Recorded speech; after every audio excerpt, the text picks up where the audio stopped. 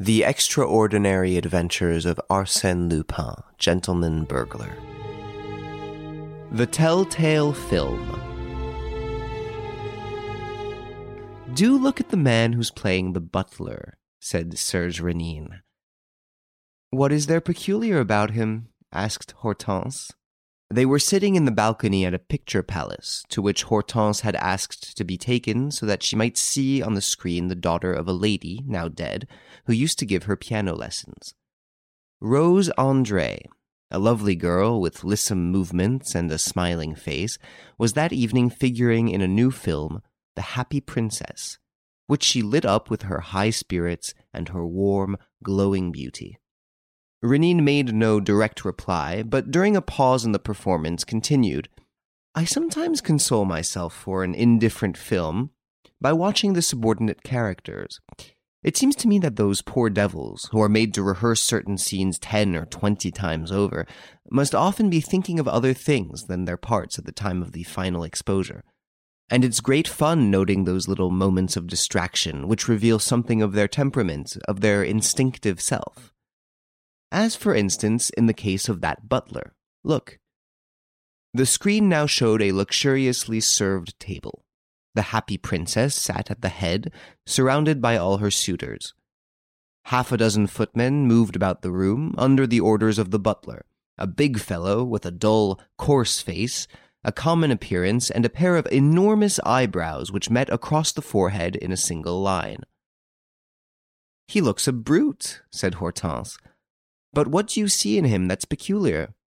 Just note how he gazes at the princess, and tell me if he doesn't stare at her oftener than he ought to." "I really haven't noticed anything so far," said Hortense. "Why, of course he does," Serge Renin declared. "It is quite obvious that in actual life he entertains for Rose André personal feelings, which are quite out of place in a nameless servant. It is possible that, in real life, no one has any idea of such a thing, but on the screen, when he is not watching himself, or when he thinks that the actors at rehearsal cannot see him, his secret escapes him. Look." The man was standing still. It was the end of dinner. The princess was drinking a glass of champagne, and he was gloating over her with his glittering eyes half hidden behind their heavy lids. Twice again they surprised in his face those strange expressions to which Renin ascribed an emotional meaning which Hortense refused to see. "It's just his way of looking at people," she said. The first part of the film ended. There were two parts, divided by an intermission. The notice on the program stated that a year had elapsed and that the happy princess was living in a pretty Norman cottage, all hung with creepers, together with her husband, a poor musician. The princess was still happy, as was evident on the screen, still as attractive as ever, and still besieged by the greatest variety of suitors. Nobles and commoners, peasants and financiers, men of all kinds fell swooning at her feet, and prominent among them was a sort of boorish solitary, a shaggy, half-wild woodcutter, whom she met whenever she went out for a walk. Armed with his axe, a formidable, crafty being, he prowled around the cottage, and the spectators felt with a sense of dismay that a peril was hanging over the happy princess's head. "Look at that," whispered Renin. "Do you realize who the man of the woods is?" "No." "Simply the butler. The same actor is doubling the two parts." In fact, notwithstanding the new figure which he cut, the butler's movements and postures were apparent under the heavy gait and rounded shoulders of the woodcutter, even as under the unkempt beard and long, thick hair the once clean-shaven face was visible with the cruel expression and the bushy line of the eyebrows. The princess, in the background, was seen to emerge from the thatched cottage. The man hid himself behind a clump of trees. From time to time, the screen displayed, on an enormously enlarged scale, his fiercely rolling eyes or his murderous hands with their huge thumbs. "The man frightens me," said Hortense. "He is really terrifying." "Because he's acting on his own account," said Renin. You must understand that, in the space of 3 or 4 months that appears to separate the dates at which the 2 films were made, his passion has made progress. And to him it is not the princess who is coming, but Rose André. The man crouched low. The victim approached, gaily and unsuspecting. She passed, heard a sound, stopped, and looked about her with a smiling air which became attentive, then uneasy, and then more and more anxious. The woodcutter had pushed aside the branches and was coming through the copse. They were now standing face to face. He opened his arms as though to seize her. She tried to scream, to call out for help, but the arms closed around her before she could offer the slightest resistance. Then he threw her over his shoulder and began to run. "Are you satisfied?" whispered Renine. "Do you think that this fourth-rate actor would have had all that strength and energy if it had been any other woman than Rose André?" Meanwhile, the woodcutter was crossing the skirt of a forest and plunging through great trees and masses of rocks. After setting the princess down, he cleared the entrance to a cave which the daylight entered by a slanting crevice. A succession of views displayed the husband's despair, the search and the discovery of some small branches which had been broken by the princess and which showed the path that had been taken. Then came the final scene, with the terrible struggle between the man and the woman, when the woman, vanquished and exhausted, is flung to the ground, the sudden arrival of the husband, and the shot that puts an end to the brute's life. "Well," said Renine when they had left the picture palace, and he spoke with a certain gravity, "I maintain that this scene represents not so much an assault by the man of the woods on the happy princess, as a violent and frantic attack by an actor on the woman he desires. Certainly it all happened within the bounds prescribed by the part, and nobody saw anything in it, nobody except perhaps Rose André herself. But I, for my part, have detected flashes of passion which leave not a doubt in my mind. I have seen glances that betrayed the wish and even the intention to commit murder.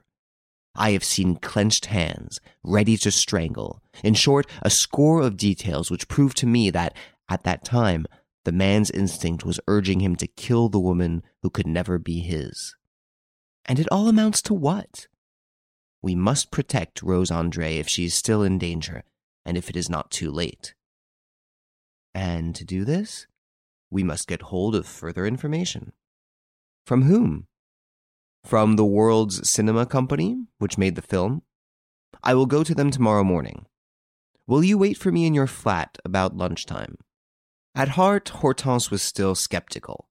All these manifestations of passion, of which she denied neither the ardor nor the ferocity, seemed to her to be the rational behavior of a good actor. She had seen nothing of the terrible tragedy which Renine contended that he had divined, and she wondered whether he was not erring through an excess of imagination. "Well," she asked next day, not without a touch of irony, "how far have you got? Have you made a good bag? Anything mysterious? Anything thrilling?" "Pretty good." "Oh, really? And your so-called lover is one Dalbrec, originally a scene painter, who played the butler in the first part of the film and the man of the woods in the second, and was so much appreciated that they engaged him for a new film. Consequently, he has been acting lately. He was acting near Paris. But, on the morning of Friday the 18th of September, he broke into the garage of the World's Cinema Company and made off with a magnificent car and 40,000 francs in money. Information was lodged with the police, and on the Sunday the car was found a little way outside Dreux. And up to now the enquiry has revealed 2 things, which will appear in the papers tomorrow. First, Dalbrec is alleged to have committed a murder which created a great stir last year, the murder of Bourget, the jeweler. Secondly, on the day after his 2 robberies, Dalbrec was driving through Le Havre in a motor car with 2 men who helped him to carry off, in broad daylight and in a crowded street, a lady whose identity has not yet been discovered. "Rose André?" asked Hortense uneasily. "I have just been to Rose André's.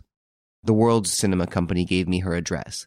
Rose André spent this summer traveling, and then stayed for a fortnight in the Seine-Inférieure, where she has a small place of her own, the actual cottage in The Happy Princess.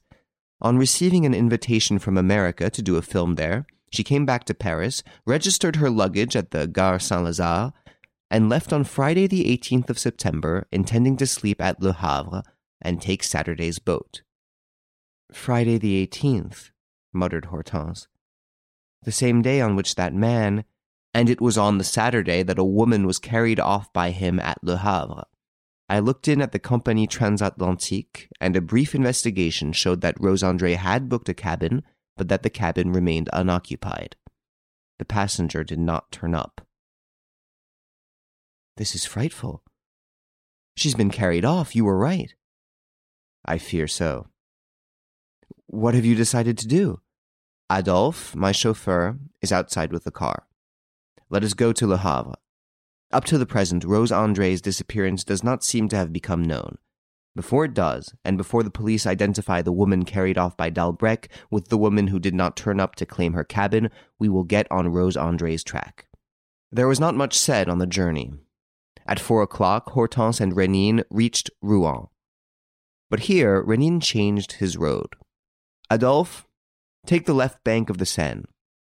He unfolded a motoring map on his knees and, tracing the route with his finger, showed Hortense that if you draw a line from Le Havre, or rather from Quillebeuf, where the road crosses the Seine, to Dreux, where the stolen car was found, this line passes through Routot, a market town lying west of the forest of Bretonne. Now, it was in the forest of Bretonne, he continued, according to what I heard, that the second part of The Happy Princess was filmed. And the question that arises is this. Having got hold of Rose André, would it not occur to Dalbrec, when passing near the forest on the Saturday night, to hide his prey there, while his two accomplices went on to Dreux and from there returned to Paris? The cave was quite near. Was he not bound to go to it? How should he do otherwise? Wasn't it while running to this cave a few months ago that he held in his arms, against his breast, within reach of his lips, the woman whom he loved and whom he has now conquered? By every rule of fate and logic, the adventure is being repeated all over again. But this time, in reality. Rose André is a captive. There is no hope of rescue. The forest is vast and lonely. That night, or on one of the following nights, Rose André must surrender or die. Hortense gave a shudder. We shall be too late. Besides, you don't suppose that he's keeping her a prisoner? Certainly not. The place I have in mind is at a crossroads and is not a safe retreat, but we may discover some clue or other. The shades of night were falling from the tall trees when they entered the ancient forest of Bretonne, full of Roman remains and medieval relics. Rénine knew the forest well, and remembered that near a famous oak known as the Wine Cask, there was a cave, which must be the cave of the Happy Princess. He found it easily, switched on his electric torch, rummaged in the dark corners, and brought Hortense back to the entrance. There's nothing inside, he said, but here is the evidence which I was looking for. Dalbrec was obsessed by the recollection of the film, but so was Rose André. The Happy Princess had broken off the tips of the branches on the way through the forest. Rose André has managed to break off some to the right of this opening in the hope that she would be discovered as on the first occasion. Yes, said Hortense. It's a proof that she's been here, but the proof is 3 weeks old. Since that time, she's either dead and buried under a heap of leaves, or else alive in some hole even lonelier than this. If so, where is he? Rénine pricked up his ears.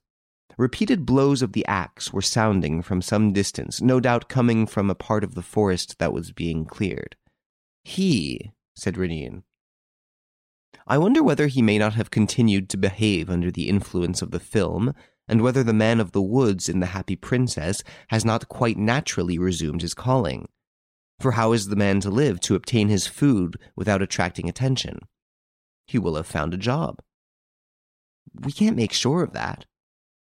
We might, by questioning the woodcutters whom we can hear.